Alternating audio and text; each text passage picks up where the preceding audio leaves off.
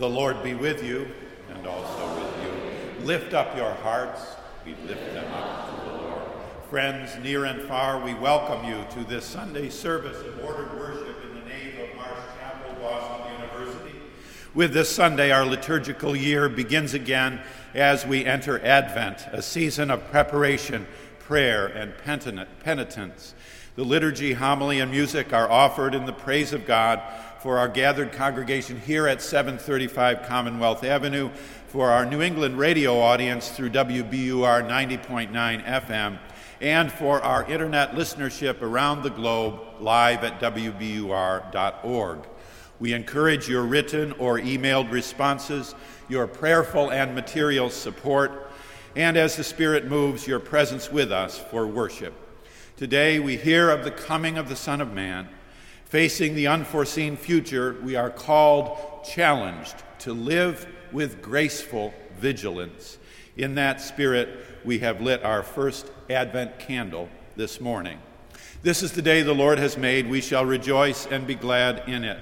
As we are able, may we stand in the praise of God.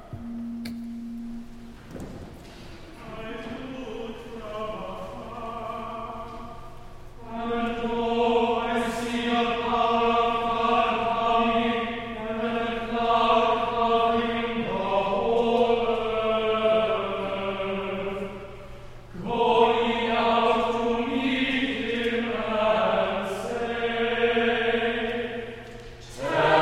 us what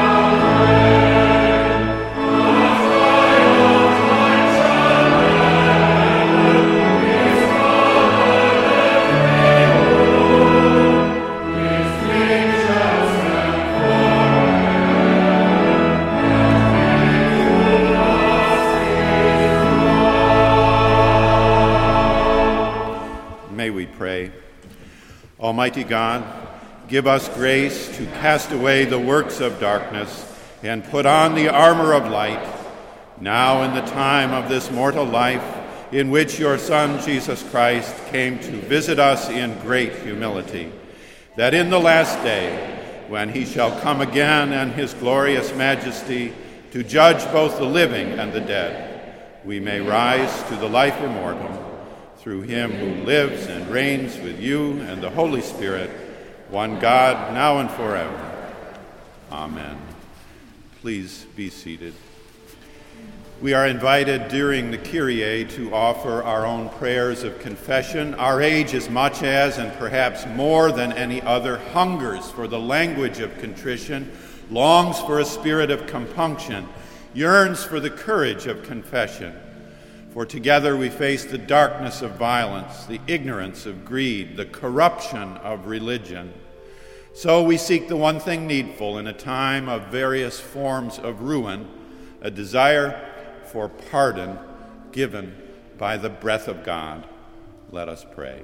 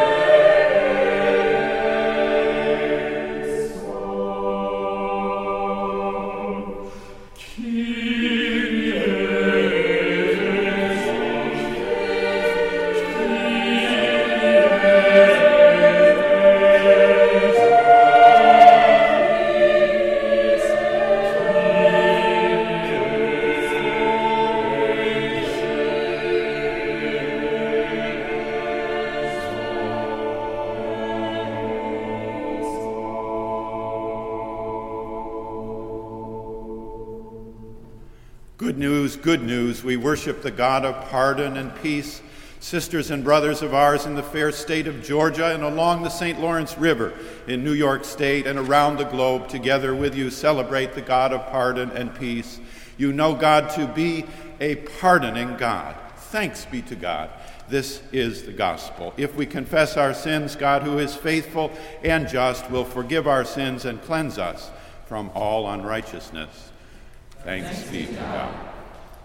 A lesson from Paul's first epistle to the Thessalonians, chapter 3, verses 9 through 13. How can we thank God enough for you in return for all the joy that we feel before our God because of you? Night and day we pray most earnestly that we may see you face to face and restore whatever is lacking in your faith. Now may our God and Father himself and our Lord Jesus Christ direct our way to you. And may the Lord make you increase and abound in love for one another and for all, just as we abound in love for you. And may he so strengthen your hearts in holiness that you may be blameless before our God and Father at the coming of our Lord Jesus with all his saints. The word of the Lord. Thanks be to God.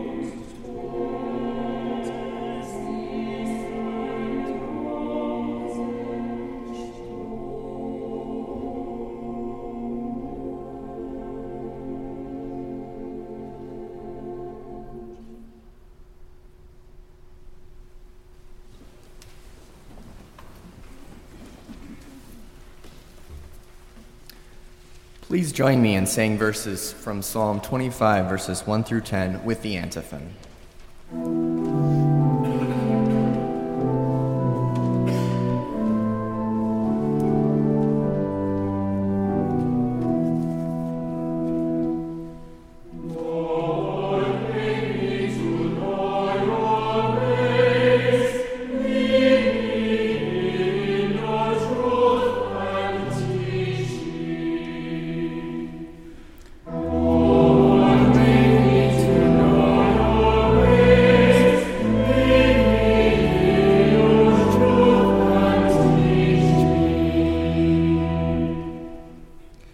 To you, O Lord, I lift up my soul.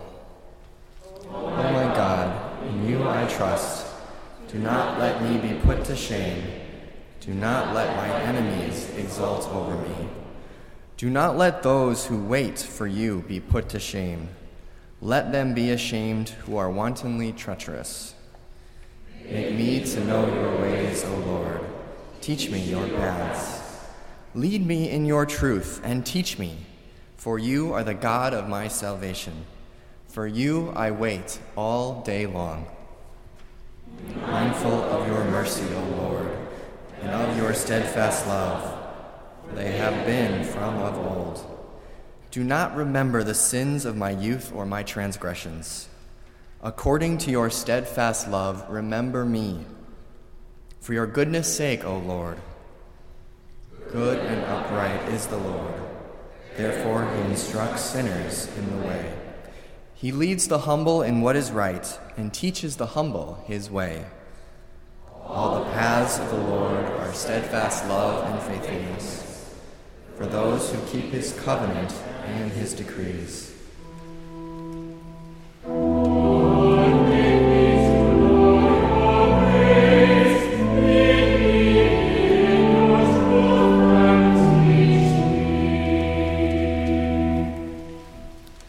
Now let us stand as you are able for the singing of the Gloria Patri and the reading of the Gospel.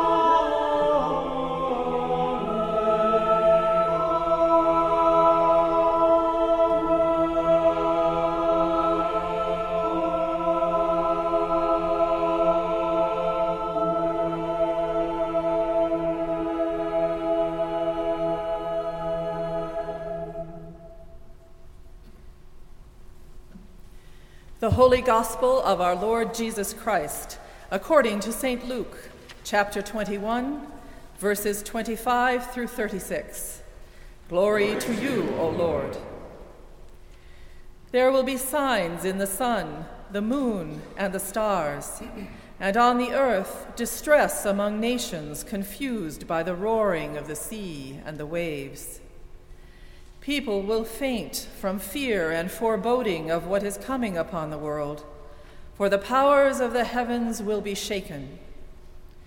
Then they will see the Son of Man coming in a cloud with power and great glory. Now when these things begin to take place, stand up and raise your heads, because your redemption is drawing near. Then he told them a parable. Look at the fig tree and all the trees. As soon as they sprout leaves, you can see for yourselves and know that summer is already near. So also, when you see these things taking place, you know that the kingdom of God is near. Truly, I tell you, this generation will not pass away until all things have taken place. Heaven and earth will pass away, but my words will not pass away. Be on guard so that your hearts are not weighed down with dissipation and drunkenness and the worries of this life, and that day catch you unexpectedly, like a trap. For it will come upon all who live on the face of the whole earth. Be alert at all times, praying that you may have the strength to escape all these things that will take place, and to stand before the Son of Man. The Gospel of the Lord. Praise to you, Lord Christ.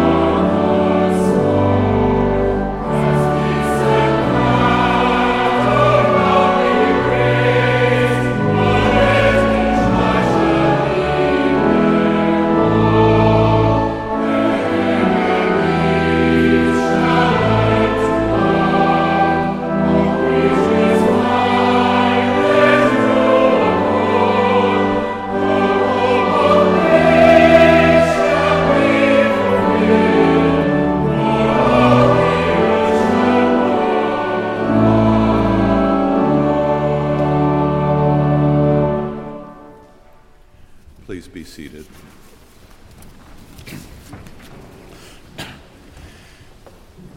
Superstition discourages us from thinking too much about things that are too bad. Let sleeping dogs lie, we say. Irrationally but honestly, we resist considering harsh possibilities, partly out of the very human hope that if we do not mention them, they will not happen, or more dreamily, might not even exist. My parents' generation had this feeling about the word cancer. In fact, at some level, most of us construe our lives most days as if we were, in the words of a poet and former parishioner, now gone on to glory, as if we were temporarily immortal. Religion, sadly and regularly, includes measures of superstition, idolatry, hypocrisy, pride, sloth, and falsehood. This is the reminder, the warning given us in the Protestant principle 500 years old, the necessary religious critique of religion.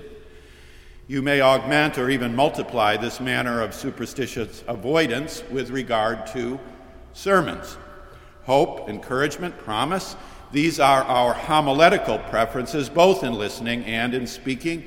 A fellow Ohio Wesleyan alumnus and an eminent graduate of Boston University, recently honored here, and rightly so, made that his single message until his death on Christmas Eve in 1995. There is something to be said of and for, about, and with Norman Vincent Peale and his power of positive thinking. Furthermore, there is simply sometimes a matter of courtesy at work in our reluctance to name the elephant in the room. We much prefer someone else to do so. If we are forced, we will sometimes use the device, the locution, "John said that," so bracketing the offense in a quotation of some hopefully absent soul or other. We avoid, but life has a way of presenting itself anyway. The day I deposited our youngest child in his freshman dormitory, I met a fellow dad, a fellow depositeer. I soon learned that he was from my hometown, Syracuse, and that he had been there in our own return year's time in that city during the late 1980s, and that he had been a university administrator. Ignorant, I went ahead to ask, "So, how was your time in our neighborhood?" If I could describe the pain in his eyes, which I cannot, I would not, for your sake and mine. "I was heavily involved in the recovery from Lockerbie," he said. That probably means little or nothing to you from this long distance. Even then, 2002, it took a half second for me to catch the subtext, to hear the unspoken. And when I caught up, I sorely regretted my courtesy, my prying inquisitiveness, overheated on a day of much emotion. For in 1988, in Lockerbie, Scotland, 200 Syracuse students and others were hurled to their painful, horrific deaths by Libyan terrorists. In retrospect, you can draw a straight line with some other dots along it from 1988 to 9/11. That Christmas, then Chancellor Eggers gave an interview in the Syracuse Herald-Journal. I will never forget the tone of pathos, of loss in his interview. Nor will I forget his grief. Nor will I forget his challenge. He was quoted as saying, "We look to the chapel, and nothing seems to come. And now that I am a dean of a chapel, his words ring ever louder, louder still." Mel Eggers was a great builder, a great leader, a great president, but he never really recovered from Lockerbie, in my view. How could he? Remembering Eggers' challenge, I have written today's sermon, today's interpretation of Luke 21, itself an ancient apocalypse. Today, apologies now made in advance for what is an awkward and difficult message. I want to speak a pastoral word about the fire next time. We have together the wisdom of the Bible, the presence of the Spirit, and the experience of pastoral imagination to go on. But for a word like this, we will also need your wisdom, your spirit, and your experience. So in advance, I ask your patience, forbearance, indulgence, and perhaps even forgiveness. This is a hard word both to speak and to hear. As a world community, as a nation, and particularly as Christian people within both world and national communities, we need furiously to work to prevent, and we need strongly to be prepared.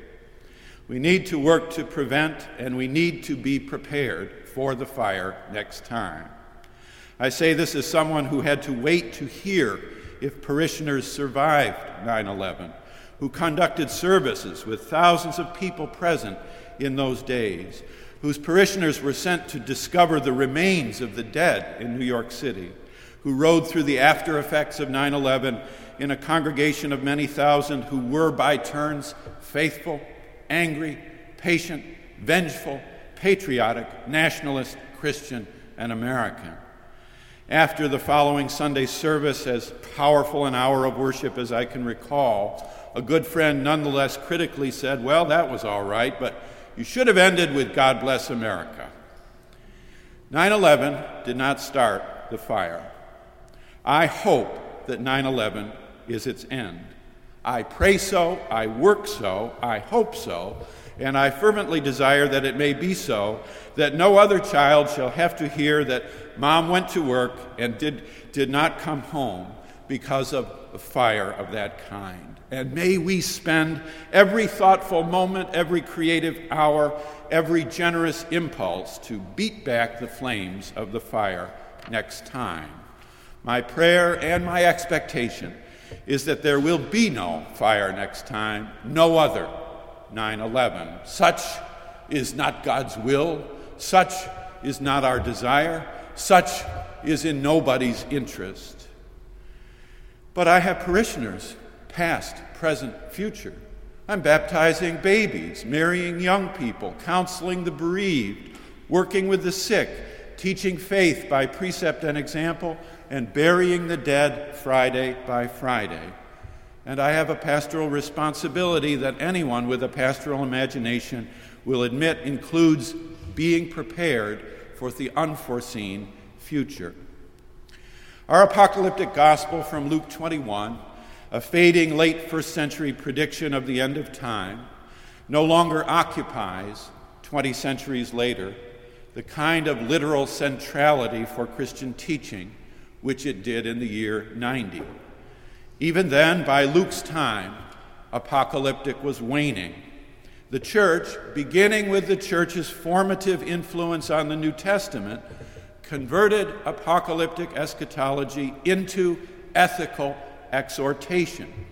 Portents and predictions of wars and rumors of wars became, in the main, as they are today, words of caution and preparation and warning. Take heed, be prepared. And on that basis, this morning we shall interpret Luke 21. Plan for the worst, hope for the best, then do your most, leave all the rest. How many times have you heard me say that in 3 years? Yet how often have we truly preached the first line, plan for the worst? Not all tragedy befalls someone else. Not all inexplicable, hurtful, senseless accident happens to other families. Not all fire burns in the next town down the line. Into each life, a little rain must fall, and more than a little rain usually does. If every heart has secret sorrows, which every heart does, then every home harbors potential hurt, as every home does. More. Religious expression has its perils. That is the Protestant principle, 500 years old. The best way to prepare for the fire next time is fire prevention. The best way to stop the fire is to keep it from starting.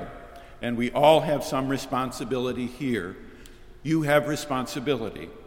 You have responsibility in your time and in your way to strive for the things that make for peace. You can make a difference. Let me just take 2 examples, speaking of religion, with regard to a crowded, small world in which Europe and some parts of North America accepted, religion is furiously alive. That is not necessarily a good thing, but it is a fact.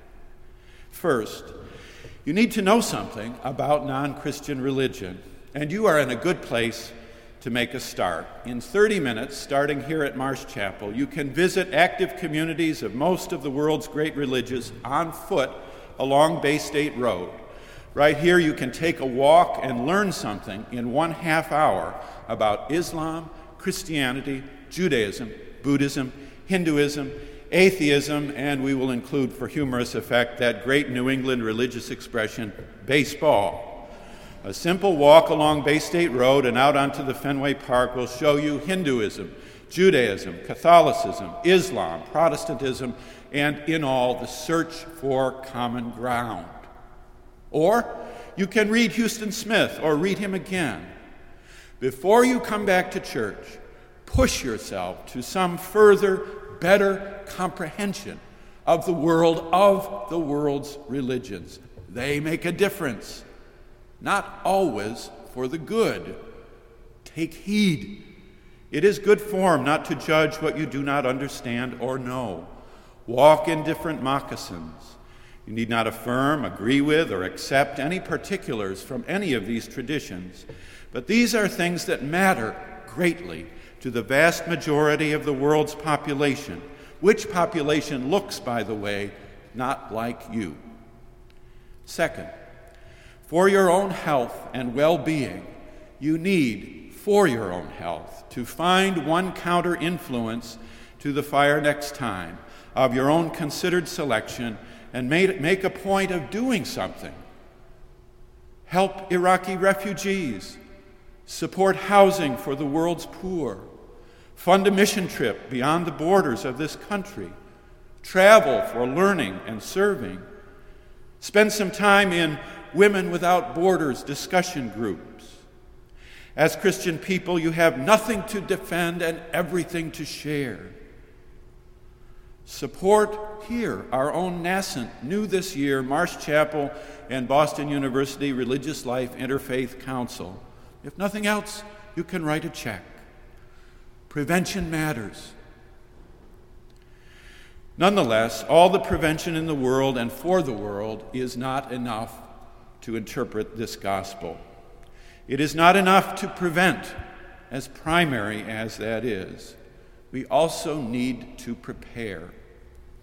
We may have another serious catastrophe somewhere in the country or somewhere around the globe. It is not a question of taking such a portent in stride, for there is no such stride and there is no such taking. Yet we can prepare ourselves spiritually for days we hope will never arrive. We can prepare by taking heed, facing facts, being ready. How? One starting point is a phrase from our president in 2002. We shall meet violence with patient justice. I never tire of repeating this quintessentially wise proverb. We shall meet violence with patient justice. You may dispute the living of it, even harshly judge various failures, both in patience and in justice in the past years. That, however, does not diminish the truth and the honest integrity of the desire and the insight, patient justice. We can learn to respond, not to react. We can learn to be responsible, not reactive. That is, to seek patient justice. But to do so, we shall need deeper, truer preparation. One wonders what kind of training those civil disobedient youth had 50 years ago that kept them in check in the face of dogs, hoses, curses, and clubs. No training alone would ever be enough. There must reside deeper in the heart what Niebuhr called a spiritual discipline against resentment, and what we today might simply name as Jesus Christ and Him crucified. That is, we are going to need to learn the arts of disciplined endurance. At some low level, our collective psyche tells us this, for we are pushing toward it. Hence, in this neighborhood, the increase in jogging, running, cycling, in all forms of physical endurance. At some bone level, our bodies are telling us to be prepared for a long twilight struggle. Those of us who live in U.S. cities by choice have every reason to think soberly in these terms. We are potential targets. Radical Islamic fundamentalist terrorism and other forms of terrorism are actual historic realities which need to be tracked, contained, and defeated by international police and military work. Meanwhile, here we are. The fact that another so-called fire may break out or does break out does not change the lasting commitments we have to freedom, peace, justice, love. In fact, such portents serve to toughen and harden our commitments so named.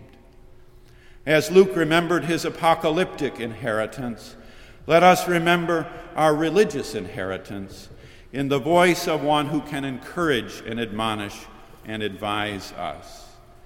I refer to Elie Wiesel. Elie Wiesel is a great encouragement to many of us. Each autumn at Boston University on 3 Monday evenings, our community sits to listen as he sits to teach. Biblical theology, historical criticism, religious insight, and pastoral guidance are annually, regularly, beautifully combined. I listened to his third lecture this fall from the balcony. Due to an earlier commitment, I had to arrive a little late and so went up to the balcony. In any case, by confession, I am a balcony sitter by nature. The lines are always better there, the sound is always clearer, and there is plenty of space.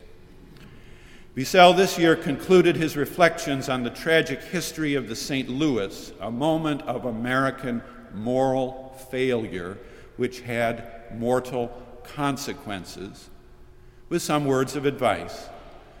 Coming from someone so wise and from someone of his experience, these words bear weighted meaning. I noted them quickly and quote them fully, for they bear weighted meaning.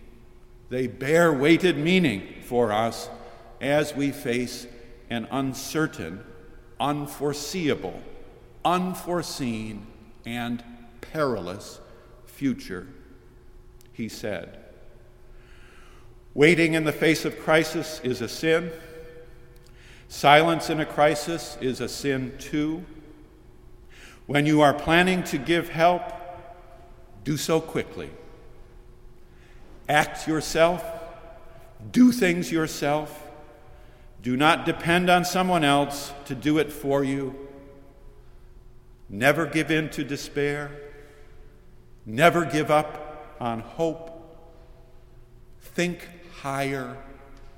Feel deeper." So we also read in the Gospel according to St. Luke, chapter 21, verse 25 and following. "But take heed to yourselves, lest your hearts be weighed down with dissipation and drunkenness and cares of this life, and that day come upon you suddenly like a snare. For it will come upon all who dwell upon the face of the earth. But watch at all times, praying that you may have the strength to escape all these things that take place, and so to stand before the Son of Man."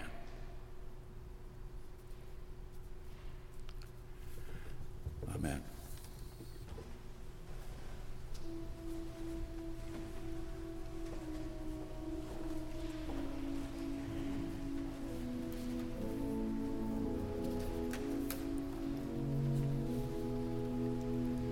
O come, all ye faithful.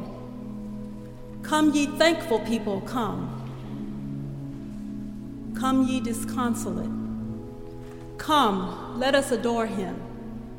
The beckoning words of these familiar hymns serve as our invitation to prayer this morning. You may stand, sit, or come to the altar rail if it is your tradition to do so.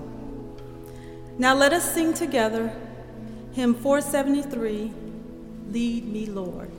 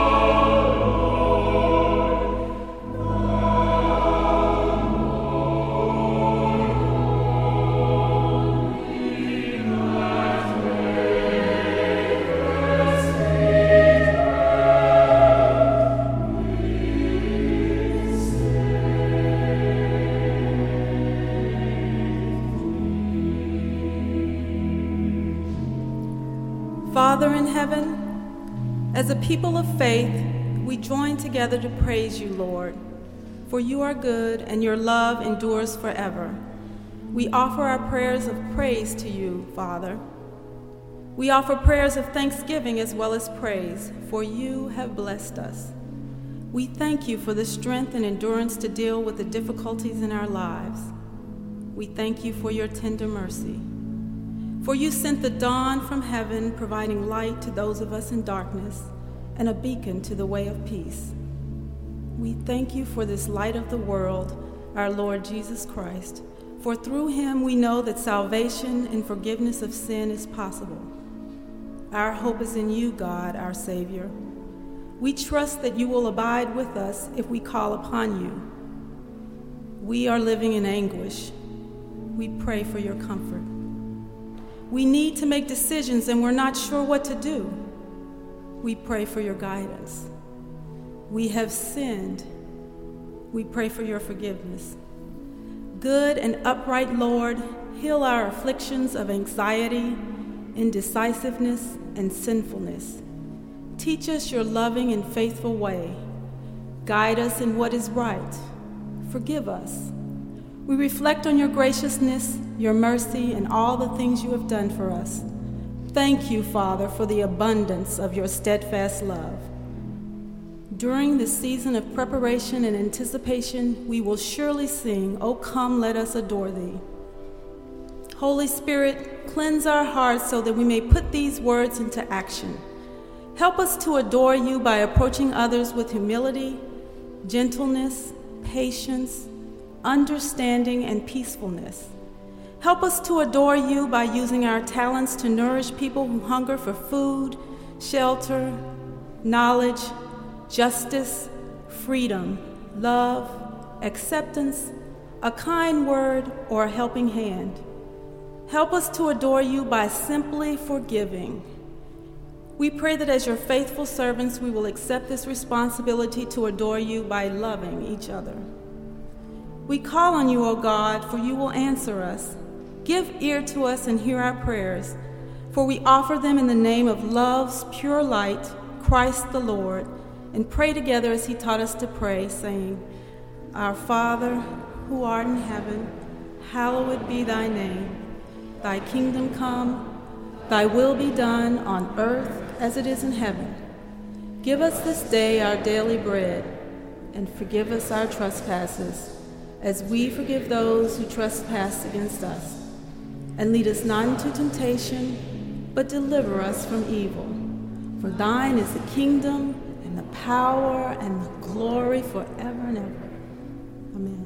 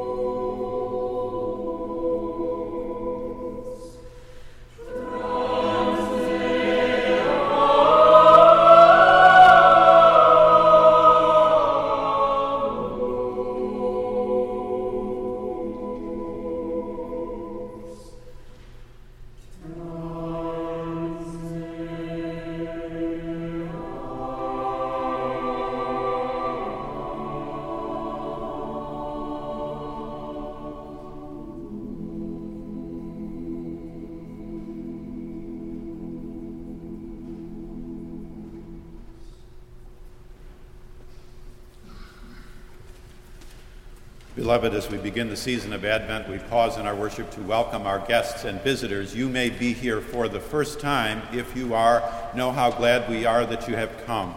Please join the congregation now in the use of the ritual of friendship, the red book on the center aisle that will come to you that we may greet one another by name. We draw your attention to the notices printed in the bulletin and available on the website. In particular, that the university services of lessons and carols, our annual celebration, will be held December 11th at 6 p.m. and here December 13th at 11 a.m., following which there will be the annual Dean's Open House at 96 Bay State Road on December 13th. Likewise, on Christmas Sunday, December 20th, there will be a special brunch for families with children following worship. All are welcome, and particularly our families in the Marsh community with children.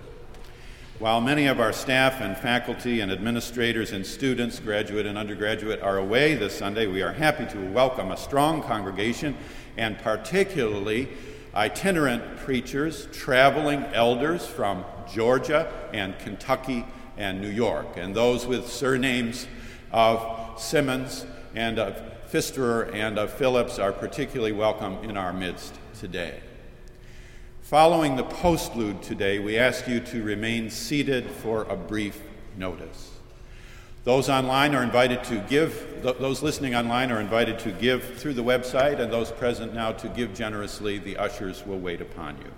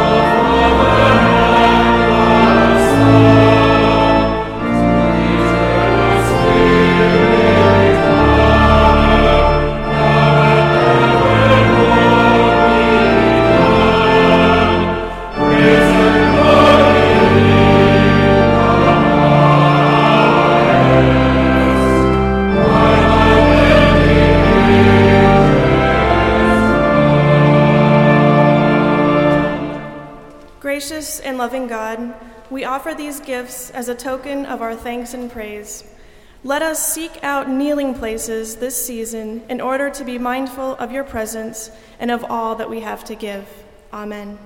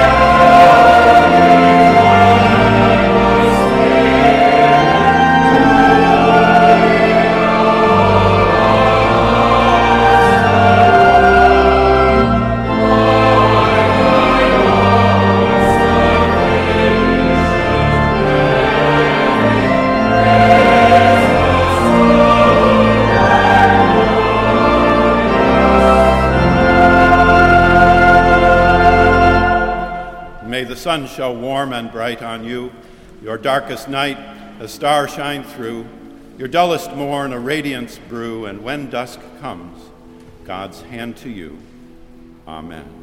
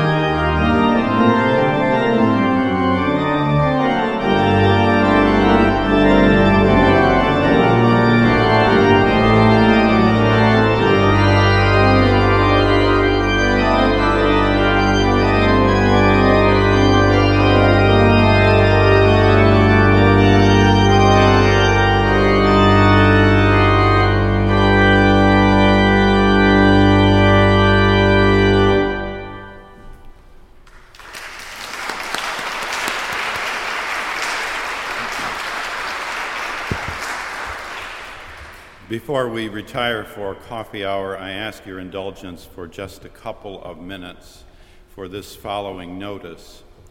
It may be that on December 1st, this coming Tuesday at or around 3:30 p.m., an incitement by a group led by one Fred Phelps of Topeka, Kansas, may occur near our campus. We have no way of preventing the advent of this group, and I am very reluctant to give to them attention when what they seek is contention in attention.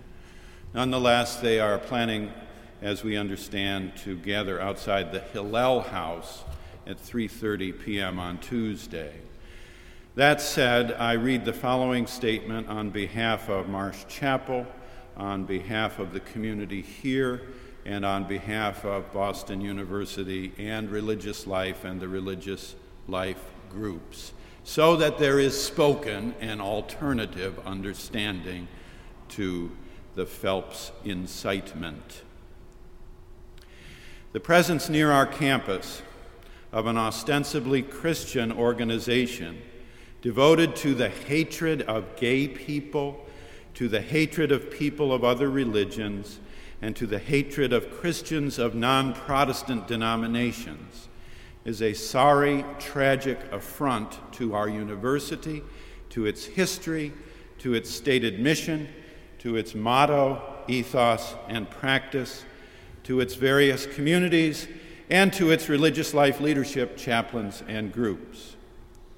It is difficult to find words strong and true enough to convey the shared disdain of our community for this most unwelcome intrusion. Particularly for those of Christian orientation, the reminder of the lasting vitality in our time of bigotry and anti-Semitism, cloaked in the garb of religion, brings measures of pain and shame. We recognize the right of free speech on city streets, but we unequivocally deplore what is said by this group. Thank you.